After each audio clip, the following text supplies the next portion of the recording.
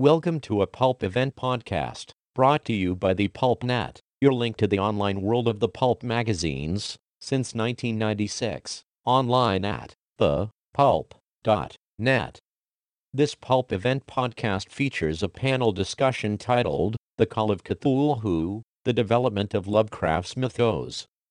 California State University Sacramento professor, Tom Kraybacker, moderates a panel consisting of Nathan Madison, a researcher at the American Civil War Center in Virginia, and author of the Eisner-nominated book, Anti-Foreign Imagery in American Pulps and Comics, John Hayfele, author of A Look Behind the Derleth Mythos, Don Herron, editor of the scholarly landmark, The Dark Barbarian, and winner of the 2006 Black Circle Award for Lifetime Achievement in Robert E. Howard Studies, and popular culture scholar Rick Lay, who regularly appears as a panelist on podcasts produced by the Lovecraft e-zine. Pulp Fests, Mike Chom co-introduces the panel. Lovecraft wrote The Call of Cthulhu in 1926, and Farnsworth Wright turned it down, and we'll be talking about Farnsworth tomorrow in our panel on Weird Tales. He turned it down, and then was it Howard? Donald. Kind of talked Farnsworth to take another look at it, and it was accepted and published in 1928. And Lovecraft really didn't look back from there. He would continue along a similar vein with other stories like At the Mountains of Madness, The Shadow Out of Time, Whisper in Darkness. And then he would ask other writers to join in on the fun. And this is what he wrote in one of his letters. He called it his synthetic folklore. And he wrote, I think it is rather good fun to have this artificial mythology given an air of verisimilitude. How do I say that? Verisimilitude. Yeah, there you go. By wide citation. It's easier to write than it is to say. By wide citation. And as we know, some of the writers who responded to his requests, Clark Ashton Smith, Robert E. Howard, Robert Bloch, Frank Belknap Long, Henry Kuttner, and August Derleth, and many others. And he also wrote in another letter, all of our gang frequently allude to the pet demons of the others. Thus, Smith uses my Yog Sothoth, while I use his Sathagwa. I'm better at that than the other word, I think. You got it right. I don't know how to really pronounce. None of us do we? Also, I sometimes insert a devil or two in my own tales, of my own in the tales I revise or ghostwrite for professional clients. Thus, our Black Pantheon requires an extensive publicity and pseudo-authoritativeness it would not otherwise get. It's time for these guys, Nathan Madison, John Hayfele, Don Herron, Rick Lay, and our moderator, Tom Kraybacker. I'll turn it over to them, and they can do their introductions.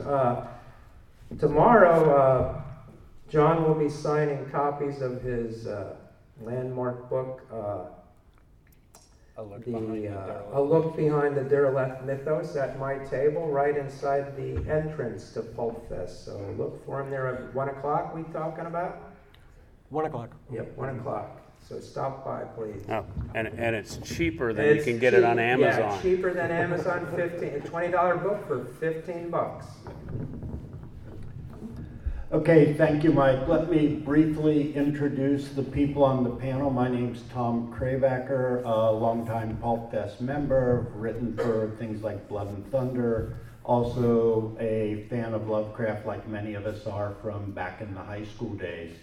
But my knowledge pales compared to what we have on the panel here. Let me just introduce them briefly. Next to me is Rick Lay, as in the potato chip, who most of us probably know simply because he's a longtime member, attendee of Pulp Fest. He's done lots of work. He's done created chronologies or developed chronologies of Doc Savage and The Shadow. He's a participant on he's contributed to the H.P. Lovecraft e-zine. and he's on the Lovecraft Easing Google Chat. Next to him is Don Herron. Don Herron is known primarily, I think, for his work on Robert E. Howard, particularly his classic book, The Dark Barbarian, which in many ways is probably the first book on any pulp subject ever really to be introduced into the academic world by an academic press. He's followed it up with lots of articles and lots of work on Lovecraft, in which he has published and talked considerably, Howard, Dashiell Hammett. Next to him is John Hafley. John Hafley, also a longtime Lovecraftian, who's written on Lovecraft, Derleth, and particularly the history of Arkham House.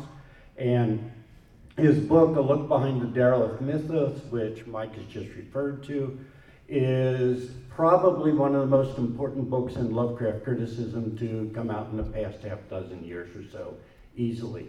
And then at the end is Nathan Madison, who we also know from Pulp Fest, or some of us do. He's been on panels here before. He's published in Ed Hulse's Blood and Thunder. His probably most important contribution has been his book, Any Foreign Imagery in American Pulps and Comics, 1920 to 1960. And an interest in H.P. Lovecraft has also been a part of his background as well. What we're going to do is just have an open discussion. We'll toss out really, they'll sound like questions, but they're just talking points to get things rolling. And at the end, we'll end a few minutes early for Q&A. And let me start by asking John to address really something that's probably the most fundamental thing of this discussion, which is, since we're looking at the evolution of the Cthulhu mythos, asking to explain the difference between what has commonly in recent years come to be known as the Lovecraft mythos versus what we generally refer to as the Cthulhu mythos. So, John. That's a pretty big question. Let's see if I can answer it. For many, many years after H.P. Lovecraft died and people started to write about the Cthulhu mythos, sometimes they were writing about Lovecraft's work exclusively, and sometimes they were writing about all the different works that other people were doing along with what Lovecraft was doing, which became known as the Cthulhu mythos. But when you look at some of the criticism and you read it, the titles will confuse you. You'll be reading about the Lovecraft mythos, but you're really talking about the Cthulhu mythos and vice versa. As early as 1944, when August Derleth wrote a memoir, he actually says in there that he's talking about the multi-author Cthulhu mythos. Although he's talking a lot about H.P. Lovecraft because Lovecraft had so much to do with it and the book was a memoir about Lovecraft, it's still the broader topic that he was talking about.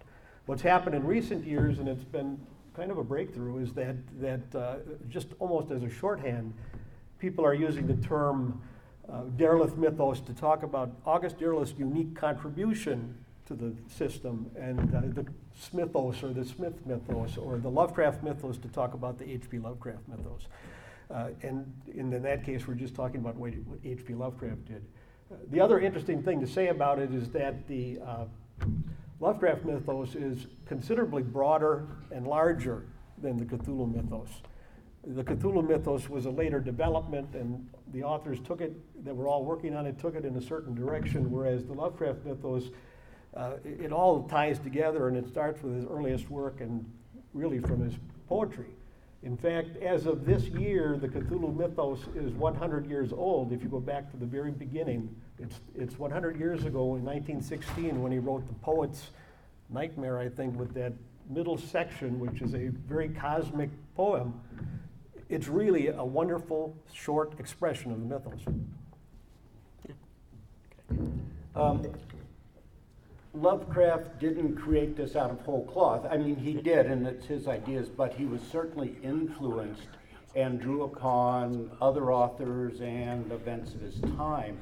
And Rick, you've done a lot of work on this. Can you speak to that in creating his own mythos or his own ideas? Well, one writer who, first of all, he got the idea from a pantheon of multiple deities from Lord Dunsany in the Dreamland stories. And before he did the mythos stories, he did these fantasy set in Dreamland. And he was developing characters like Adathoth, the blind idiot god, and Nyarlathotep, his messenger. And eventually they would be kind of assigned to the Cthulhu, what came to be known as the Cthulhu mythos. Now, his early influences, besides Dunsany, Ambrose Bierce is a major influence. Now, he somewhat gets overlooked because Ambrose Bierce wrote a series of stories which influenced both H.P. Lovecraft and Robert W. Chambers. And Robert W. Chambers wrote a famous book called The King in Yellow, which some of you may know from True Detective, or some of you may have read independently. And for a long while, it was misunderstood that the Necronomicon was influenced by Robert W. Chambers' The King in Yellow because it was so similar. But when you read the letters of Lovecraft, you saw he created the Necronomicon around 1920, and he didn't read The King in Yellow till 1927. But the reason for the similarities was Ambrose Bierce. Bierce wrote a story called Inhabitant of Carcosa, which is about an Arabian scribe named Halley, who, and the rest of the story concerns an inhabitant of a ruined city in Arabia coming back to life. Lovecraft introduces Abdul Hazred, the author of the Necronomicon, in a story called The Nameless City. So we have an Arab scribe, and like Halley, he writes about death and resurrection. And we have then all the inhabitants of that city coming back to life. And there are some other similarities in an acknowledgement that Bierce influenced the Necronomicon, which was Lovecraft's Book of Black Magic, was in the festival, in which another fictional book created by Ambrose Bierce, Marvels of Old Science, or Marvels of Science rather, appears alongside the Necronomicon. Thank you. Nathan, one of your interests has been not just the literary influences on Lovecraft, but the cultural and social and political environment of its time. Can you talk a little bit about how that influences or shows up in his writing? Yeah, I mean, that may just be the cultural historian in me, and I may be looking into it more than I should be. But I've always seen a lot of his, particularly the Cthulhu mythos stories, to be kind of an extension of the stuff he was writing about in his amateur journalism work. A lot of the political, a lot of the economic things. One thing that kind of struck me, and other people have mentioned it too, is that he seems to write about the races that he's talking about, the old ones or the great ones and whatnot. Their political and social economic structures are kind of the ideals that he expressed in a lot of his amateur journalism writings about what he thought would be best for America and the world for that part. And I think going forward, a lot of the guys who followed kind of expanding on these mythos stories after he was gone, I think they didn't really follow that aspect. I think they were kind of going along with the strange and the weird kind of aspect, weird fiction that they're known for. But the political and the economic ideas that he put in his stories, I don't think they followed him a whole lot. But I think they're a big influence on what he was writing and why he was writing it in a way. What about other writers, contemporary writers, who were, through correspondence, largely became friends and in many ways influences on Lovecraft in the development of his own ideas? Don, you actually knew some of these people, Okay. at least at the time. Oh yeah, I've met some, but one of them, when they were mentioning Call of Cthulhu, Lovecraft wrote that in 1926, sent it to, with all expectations it would be accepted because he'd had previous stories accepted at Weird Tales, and Farnsworth Wright bounced it.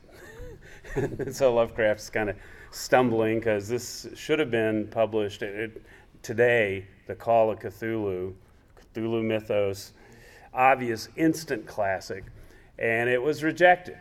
And what happened was it would circulate in their circle of friends and correspondence, and Donald Wandry from St. Paul, Minnesota, he was 17 or 18, in 1927, he hitchhiked to Providence, Rhode Island, spent about 2 or 3 weeks hanging out with Lovecraft. I just found a letter from Lovecraft to E. Hoffman Price, where Lovecraft tells, and I met E. Hoffman Price too, where he tells Price that Wandrai is the only person, this is 1931-32. Lovecraft dies, March of 1937. Okay, so this is this late in his life and his career, as pretty much everyone knows it. And while he was visiting, Wandrai was then the only person, other than Lovecraft, who had ever read The Case of Charles Dexter Ward and The Dream Quest of Unknown Kadath, neither of which had been typed. They were just in the original deal. So after that visit, Wandrai hitchhikes back to St. Paul, stops off in Chicago, drops into the offices of Weird Tales, and essentially tricks Farnsworth Wright into buying The Call of Cthulhu. He says, wow, I've just been visiting Lovecraft. He's got this great story called The Call of Cthulhu. Wow. I mean, everybody would go nuts if they read that.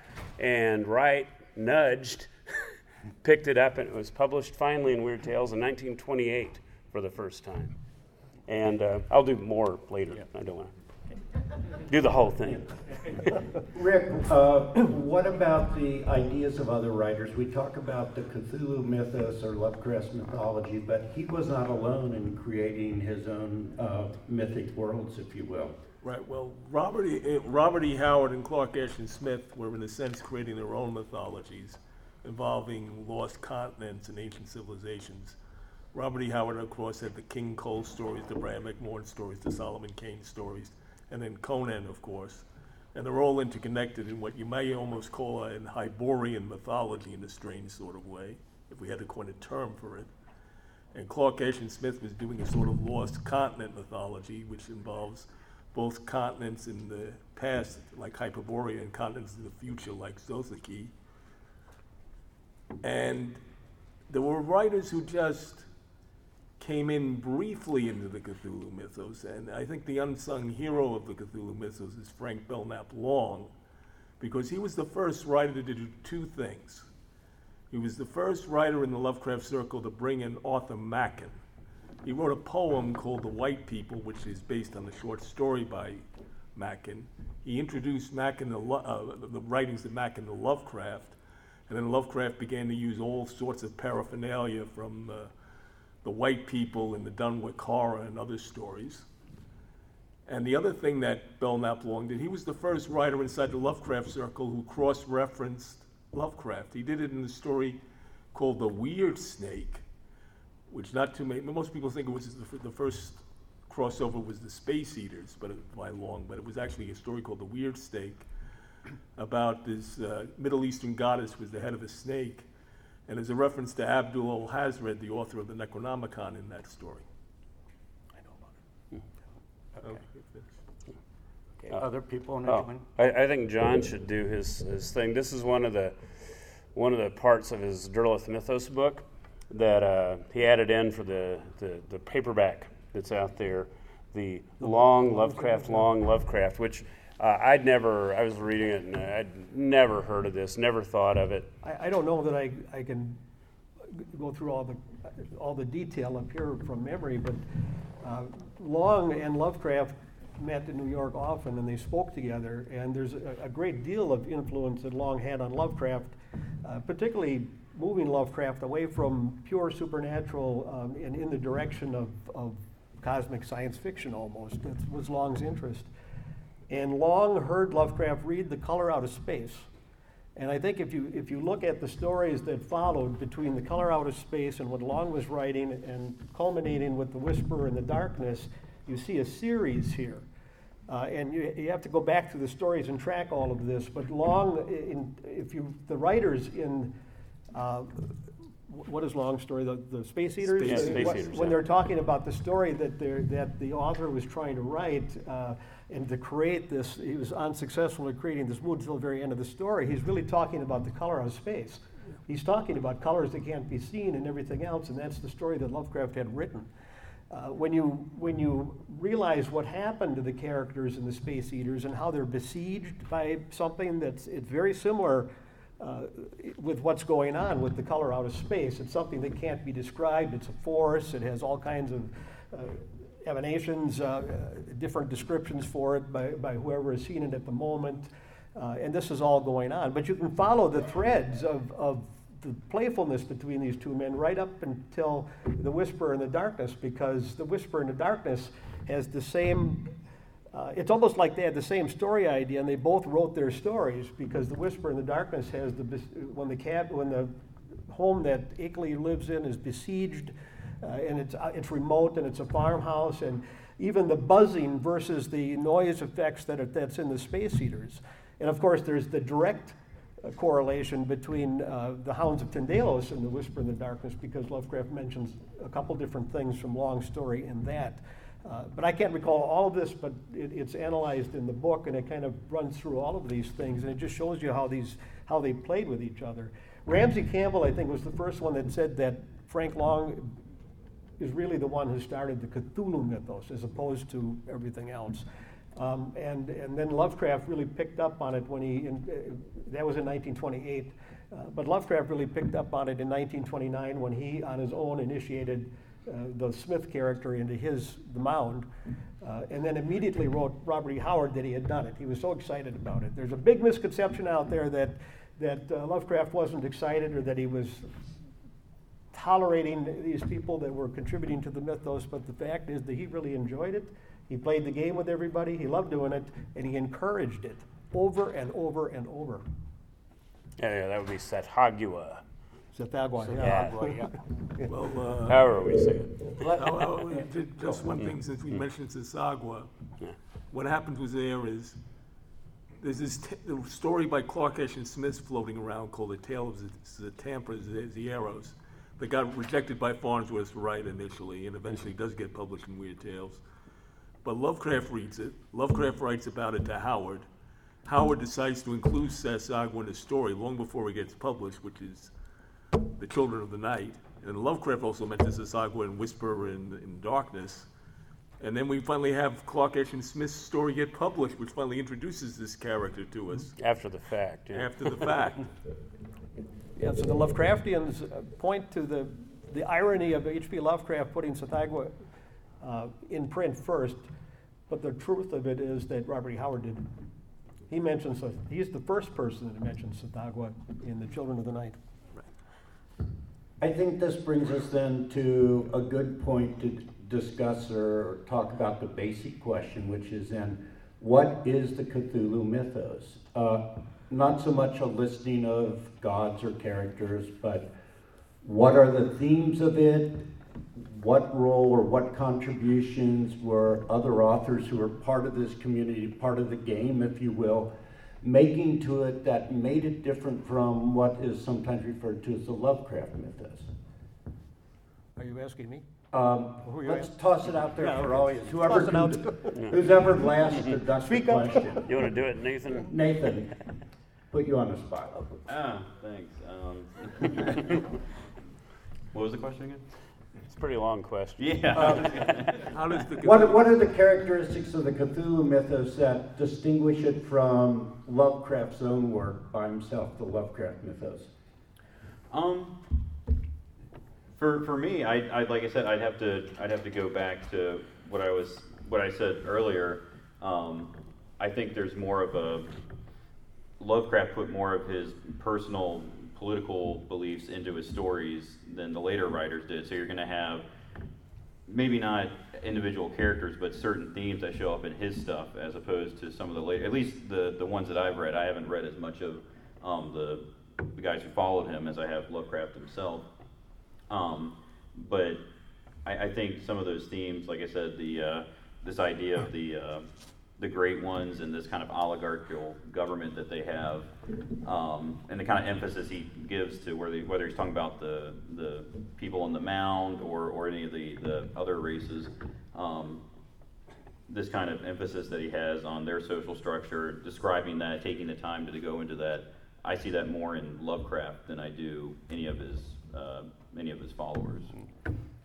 Some people have said that the social structure that appears in The Mound and At the Mountains of Madness, among others, reflects evolving political thinking of Lovecraft himself that's reflective of the times, particularly the Great Depression and the times that follow after that.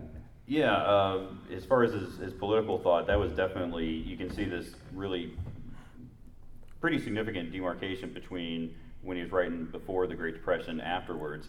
I don't think it's not fair to really, he was not a fan of Bolshevism. He wrote extensively in amateur journalism about how he didn't care for Bolshevism at all. But you see after middle of Depression, 1933, he's writing with these themes where before he was talking about characters in a past tense, and going forward he's talking about ideas that are implemented by these creatures in their societies that he actually personally thinks would benefit people now, or his now, as far as the Great Depression. He talks about issues of unemployment and social structure and everything. He's a little bit more, I'd say before the Great Depression, he has this kind of standoffishness, this kind of aristocratic notion of who should be ruling and what should be going on and who's more important. After that, he still has that. I think he never got rid of that New England aristocracy sort of idea that he had about himself. But with the Great Depression going forward, he kind of, I think, softened to some degree in some of his stuff.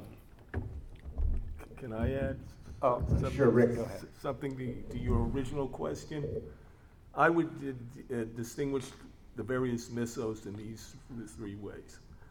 Originally, Lovecraft's mythos was developed in a somewhat unplanned fashion, somewhat contradictory, and we had a term in there called Great Old One or Old Ones.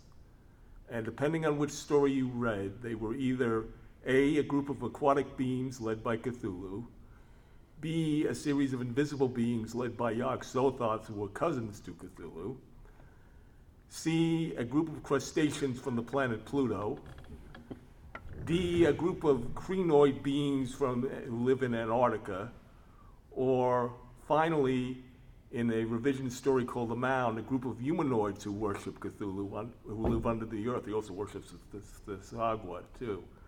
In the Derleth mythos, they came to be a loose alliance of Cthulhu, Sasagwa, Yog-Sothoth, Derleth's creations like Ithaquah, who were all banished by a group of slightly morally superior beings, at the very least, called the Elder Gods. And then in most Cthulhu mythos fiction, they're just a loose alliance of ancient beings. Well, John, the word's been dropped, the Derleth mythos. Well, yeah, I really want to comment on what you said and on what you said.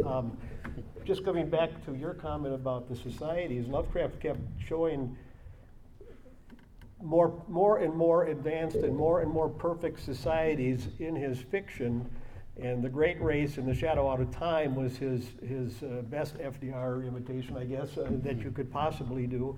And these beings were so evolved and so far ahead of anything. They existed for so long. But the mythos never went away. That was still not his purpose. He did that because that's who Lovecraft was and how he wrote. But these beings, you learn that, 2/3 of the way through that they were men just like us. You start out horrified by them. But you are changed as the reader because you get 2/3 of the way through and now you learn that they're men. There's a point in that story where it almost sounds like you're waving goodbye at Disneyland because you're leaving the land of the old ones. And he says that, and it's written in there someplace. And that's because they are just like us.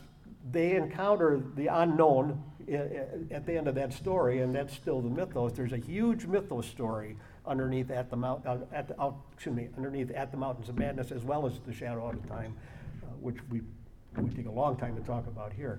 But the other aspect of the origins of the Cthulhu mythos is, I don't know that I can say that this is a fact, but we know that Lovecraft, in about just before he would have graduated from high school, I think they talk about it like it was a nervous breakdown, but he went through a period where he was not seen by anybody, and he read voraciously, and he read everything.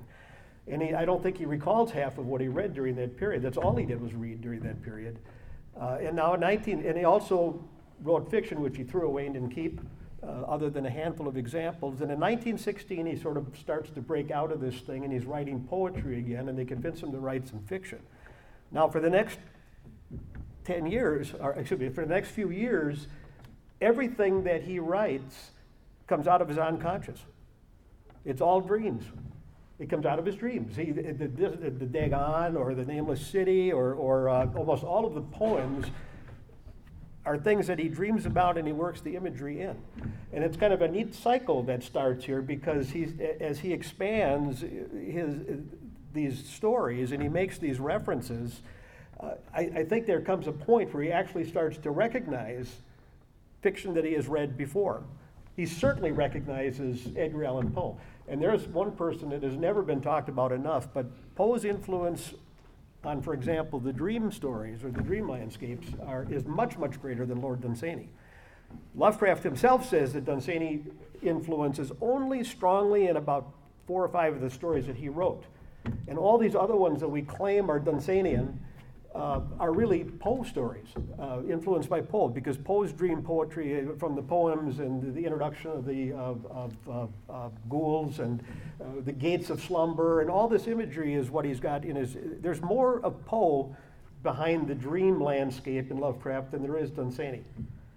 But ultimately, the origins of the Cthulhu mythos, because the origins of the Lovecraft mythos, is in this stuff, because it bubbles up unconscious, it shows up in the stories, he begins to recognize it, and now he references those authors in these stories. Then the difference when the Cthulhu mythos, that's what he does up to a certain point, and he refines his skill, and he goes from just creating dream images to adding a lot of plot elements, but he gets to a certain point, and suddenly he's got peer authors that are writing, and that's where the Cthulhu mythos comes in. Frank Belknap Long in 1928, and from that point on, that becomes the Cthulhu mythos. So instead of consciously thinking about the authors he read, and or maybe unconsciously in some cases, now he's deliberately playing the game with these other authors. He's still writing his very best fiction. It's not to take anything away from his accomplishments, but he was enjoying himself when he did it. And there's a remarkable amount of evidence that we don't see very often that doesn't get highlighted in most of the Lovecraft criticism that attests to all of this. But this does bring us to the role of August Derleth, which we have not mentioned much at this point. But after Lovecraft's death in 1937, his role is essential in preserving and developing Lovecraft's reputation, and many people say it was essential in critically misunderstanding or misrepresenting what Lovecraft was about. So, if you would, John. Yeah, let me just tackle that briefly, because unfortunately I could talk about that for 25 hours here, but I think just a couple things that are big misunderstandings about August Derleth. Number one is there's a tendency to look at the Derleth mythos fiction as a whole, when in fact it was written over 40 years. His earliest stories were juvenilia. And somebody challenged me on that term because he was like 21 or something like that when he wrote it, but there really is no age demarcation for that. And August Derleth, living as kind of a very bright person in Sauk City, Wisconsin, was very isolated, and he was writing juvenilia. He was influenced by H.P. Lovecraft, as well as many, many other people, but those first collaborations with Mark Shore, there's even a question mark that some of these concepts that we attribute to Derleth might have been added by Shore. They were churning these stories out within a 24-hour period as young people. They sat in the daytime, and Derleth would outline the story, Shore would write the story, Derleth would come home from work and polish it. He worked at the canning factory or something, and they would send it in and try to get it published, and they would play the game. They were earning money over summer writing a story a day. And so the elder god sweeping into the earth and all that baloney comes from that phase. And if you really look at the Derleth fiction later on, you don't really see that. Then nearly 10 years goes by before he starts writing mythos again. Nobody talks about that gap. And these stories, the ones that he was writing in the 40s, that's Derleth fiction. And he was writing Cthulhu mythos stories to make money, and he wasn't trying to write great literature or anything else, and he was writing mythos stories. not continuing Lovecraft, but just writing his own, just like every other author. The real controversy comes when he starts writing the collaborations. There he was doing genuine pastiches. He was trying to emulate Lovecraft's style. He did it with The Lurker at the Threshold. He was doing it for numerous reasons. One reason was because Lovecraft was kind of fading in the marketplace. And this was a way to keep that name going. You know, it's one reason he did it. Obviously, he would like to sell the story. Obviously, he wanted people to think he was a good writer too, and in that. But what people don't realize is that after Lurker at the Threshold, he did not write another story with Lovecraft's name on it until 10 more years had passed, in the 1953 or 50, whenever he started writing The Survivor. And and there was many reasons why he began again then, finally. And the last thing to say about that is just that well, I won't say any more about that. But there's a lot to say about it, and you can't shorten it up. But, One of the interesting things One was, moment, Don Yeah. wants to This might be my only moment to mention this. John said, we won't have anything to talk about. I said, yeah, we will. So the Derleth mythos, which we're using this term, Dick Tierney, Richard L. Tierney, coined that term for all practical purposes definitively in his 1972 essay, The Derleth Mythos, which is about 600, 700 words long. It's very short. And what happened was, in 1971, August Derleth died. Harry Morris of the Silver Scarab Press in Albuquerque was publishing Nyctalops, and Derleth had died, so various people sent in kind of like little memorials about Derleth, and they had a letter column, and in the letter column of Nyctalops, Tierney basically wrote the essay, The Derleth Mythos. And then they were assembling, Mead and Penny Fearson were assembling HPL, which is like a landmark fanzine, and Tierney polished it up a little bit for them, and it came out and just instantly grabbed everybody's imagination. So that was a demarcation line. And I was living in St. Paul in 1975-76, so not too long after Tierney had done that. And he's like one of the main guy in the new wave then coming up of kind of the anti-Derleth, we can call it, Lovecraft scholars and critics. But the thing is, Tierney did not dislike Derleth. I remember one time we were sitting around, and he's mentioning, like, this scientific thing is wrong in this story, and this is wrong in this story, and all this, there are all these things wrong that he complains about. He says, but I'd still rather read Derleth mythos stories than anything else. So you don't get that if you just come flat to his essay, which I think is too bad. But I wanted to mention that. I can mention a lot more, but we got other people. Just as another comment, in his own stories, he does use Derleth's creations and concepts, but he likes to turn them on their head sometimes. Like he makes the elder gods just as evil, if not more evil, than the great old ones, while their true nature is a little more vague in Derleth's. Yeah, there's always the talk about the Christian mythos, because Derleth says he sees the Christian mythos in the Lovecraft fiction, and of course it is there as parody or satire. And he said it. He made a little blurb about the mythos, and he says it's there, but you don't find it in his fiction. It's interstellar aliens, whether you like it or don't like it. Where is it in his fiction where you can criticize August Derleth for writing Christian mythos-based Cthulhu mythos? It isn't there. It doesn't exist. It's in none of his stories. In fact, it's more in Lovecraft stories than it is in Derleth stories. No.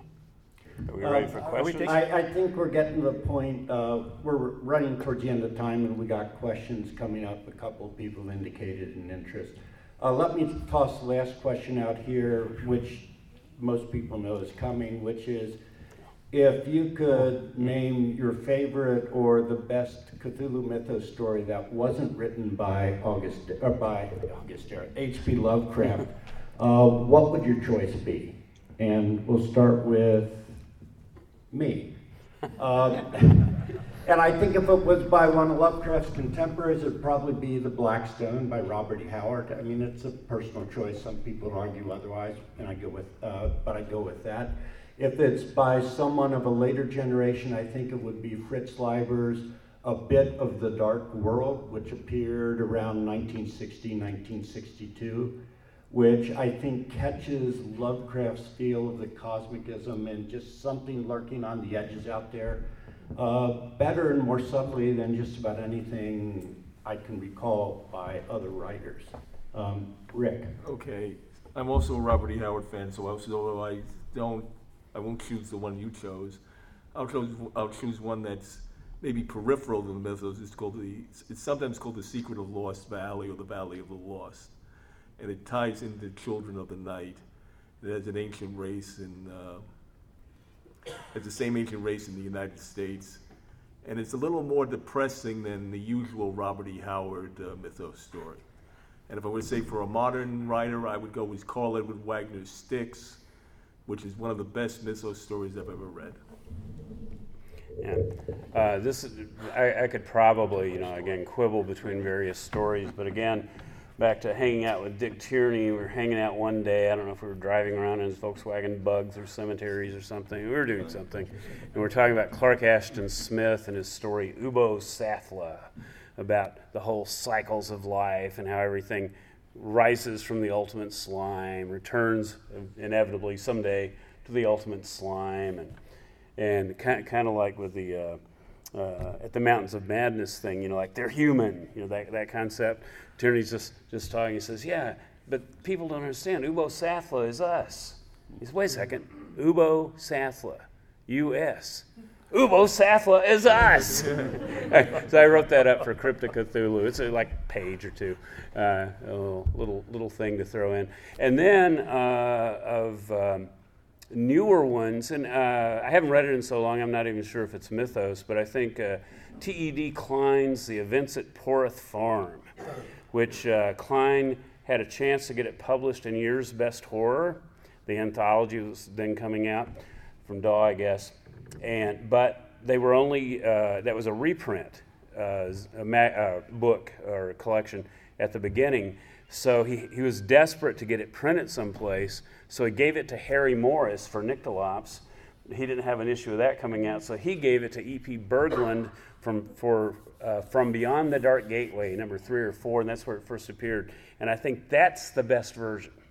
Then he touched it up a little bit for Year's Best Horror. I think he touched it up again, and then eventually it became the novel The Ceremonies, big, fat novel. I think the version in the fanzine is the best. No, ready? John. Well, yeah, you were supposed to take one story, and you mentioned my story. I like Styx. I remember reading it in Whispers magazine, and it took me totally by surprise. I read that. It started for me as a very literal story, and it finally dawned on me what's going on here, and the references to Lee Brown Coy in there, and indirectly to Arkham House, and all of the allusions, but it still was a fun story. And if Carl Wagner had an idea that the story was supposed to work on all those different levels, for me it did, and I just found that amazing. But I'm trying to think of another one since we're mentioning two, and there was the one that Turner added to. As much as I like the original collection, Tales of the Cthulhu Mythos, the version that, the edition that Turner did, where he added the Goric Zone by Lupoff. By Lupoff. What was the whole title of that? I think it was In the Goric Zone. Yeah, It's something like that. It's just an outrageously fun story, and it's just a fun, surprising story to read. It's a delightful difference, that you get in some of the better stories. So I would recommend that one. For me, like I said, I haven't read as much of guys after Lovecraft. Although when you mentioned the title, I did like Lurker at the Threshold. I did like that one. I have read a couple of Clark Ashton Smith's works, but I can't remember whether I don't think I followed up reading him anymore, so I must not have liked it as much as I liked Lovecraft, so I can't really say to him. Okay, thank you. We have time for questions, maybe 6 or 7 minutes, and you had your hand up way early on, so. I'm so grateful to this gentleman here for bringing up the Dunsanian Poe stories, because it gives me an excuse to ask you about another track of Lovecraft collaborations and cross-fertilizations.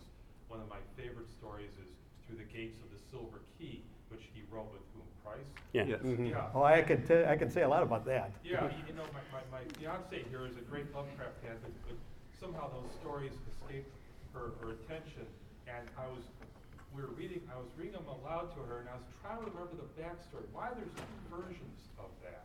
And can you gentlemen know anything about the development of that story and how there came to be these different versions? You want to? Yeah, I can do that one pretty fast. Yeah. Lovecraft was, his basically only had one potential market in Weird Tales, simplification, but pretty much true.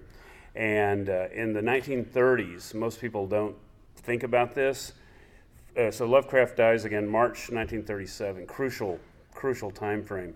In the 1930s, so this is the last few years of his life, Farnsworth Wright at Weird Tales doesn't use any new Lovecraft fiction for about 5 years. Okay, and so his group of friends, like E. Hoffman Price, they're trying to get him to, do something, do this or do this and do this and do this. And so Price wrote this story that he thought would be a good collaboration with Lovecraft. That's one version.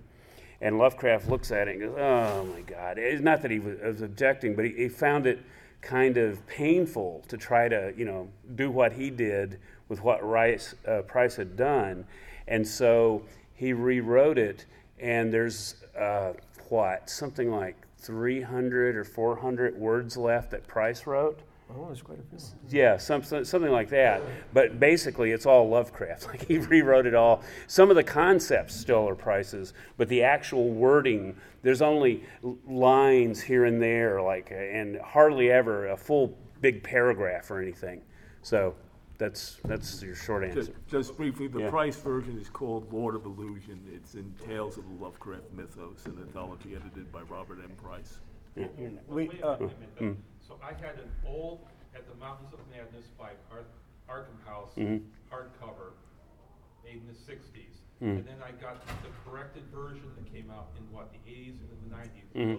Those two are different. So you're saying the more pure Lovecraft. No, that's different. S.T. Joshi changed a lot in that, and we can debate whether he made the right decisions or not. Oh, so you're saying there's three versions? There's really a three. There's an S.T. Yeah, I was talking about the two real versions. Yeah, what happened was S.T. Joshi, some was spelling changes, and this I have a little disagreement with. I generally don't disagree with the changes he made, but he kind of Price did some revisions after Lovecraft did his major overhaul. It was mainly involving the Necronomicon quote in there. And like he had a reference to Children of the Fire Mist, and it became the Winged Ones in the Joshi approved version. That's because Lovecraft originally wrote the Winged Ones, and Hoffman Price changed it to Children of the Fire Mist, which to me sounds a lot better than maybe that's just me. But that's why there are three versions. I don't mean to cut you off. We got 5 minutes. We got catch you 5 minutes tomorrow left, later. and just If you have a chance to other stop, I want to people's tell you questions. something about that story.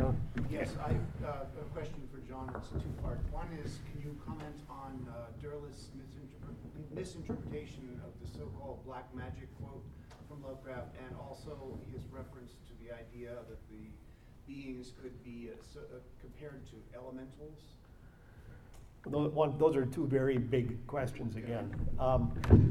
Derleth, I'll answer the second one first. Derleth was trying to incorporate the worlds of other authors into the mythos when he was writing his earliest stories. And some of them that were not collaborations, like the Thing That Walked in the Wind, and that Lovecraft was actually a participant in that story with Derleth. And Derleth was incorporating Algernon Blackwood's idea of elementals. And there's quite a few references in Lovecraft stories to earth gods and things that are free to roam, and that's really what Derleth was picking up on. Not every great old one is trapped on Earth someplace, but they are able to move out. And Lovecraft makes all kinds of references to other things on this planet. In the Call of Cthulhu, there's a paragraph, and I'm paraphrasing here, but it says, things came out of the earth from the depths of the earth, but they were not the great old ones, you know. But there was something else that was there also at the beginning when all these things were going on the planet that still came to see people. There are all kinds of references in Lovecraft's fiction.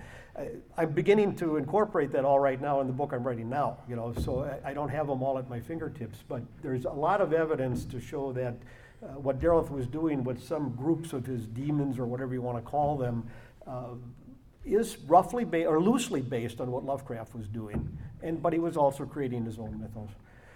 As far as the Black magic quote, I have a long section in the book, and I can't remember the chronology of all of this, but there's a number of letters that are lost. And I never had a problem with the black magic quote. When I went into the library in Madison, Wisconsin, and I got the entire letter that has what Farnese, I think his name was, wrote to Derleth, and you read that whole letter, I don't find it such a antagonistic position to what I see in Lovecraft's fiction, because there is magic in Lovecraft's fiction.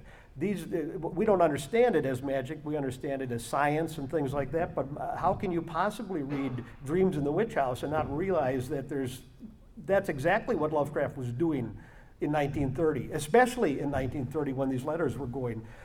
You got a sorcerer basically out of Innsmouth in the thing on the doorstep.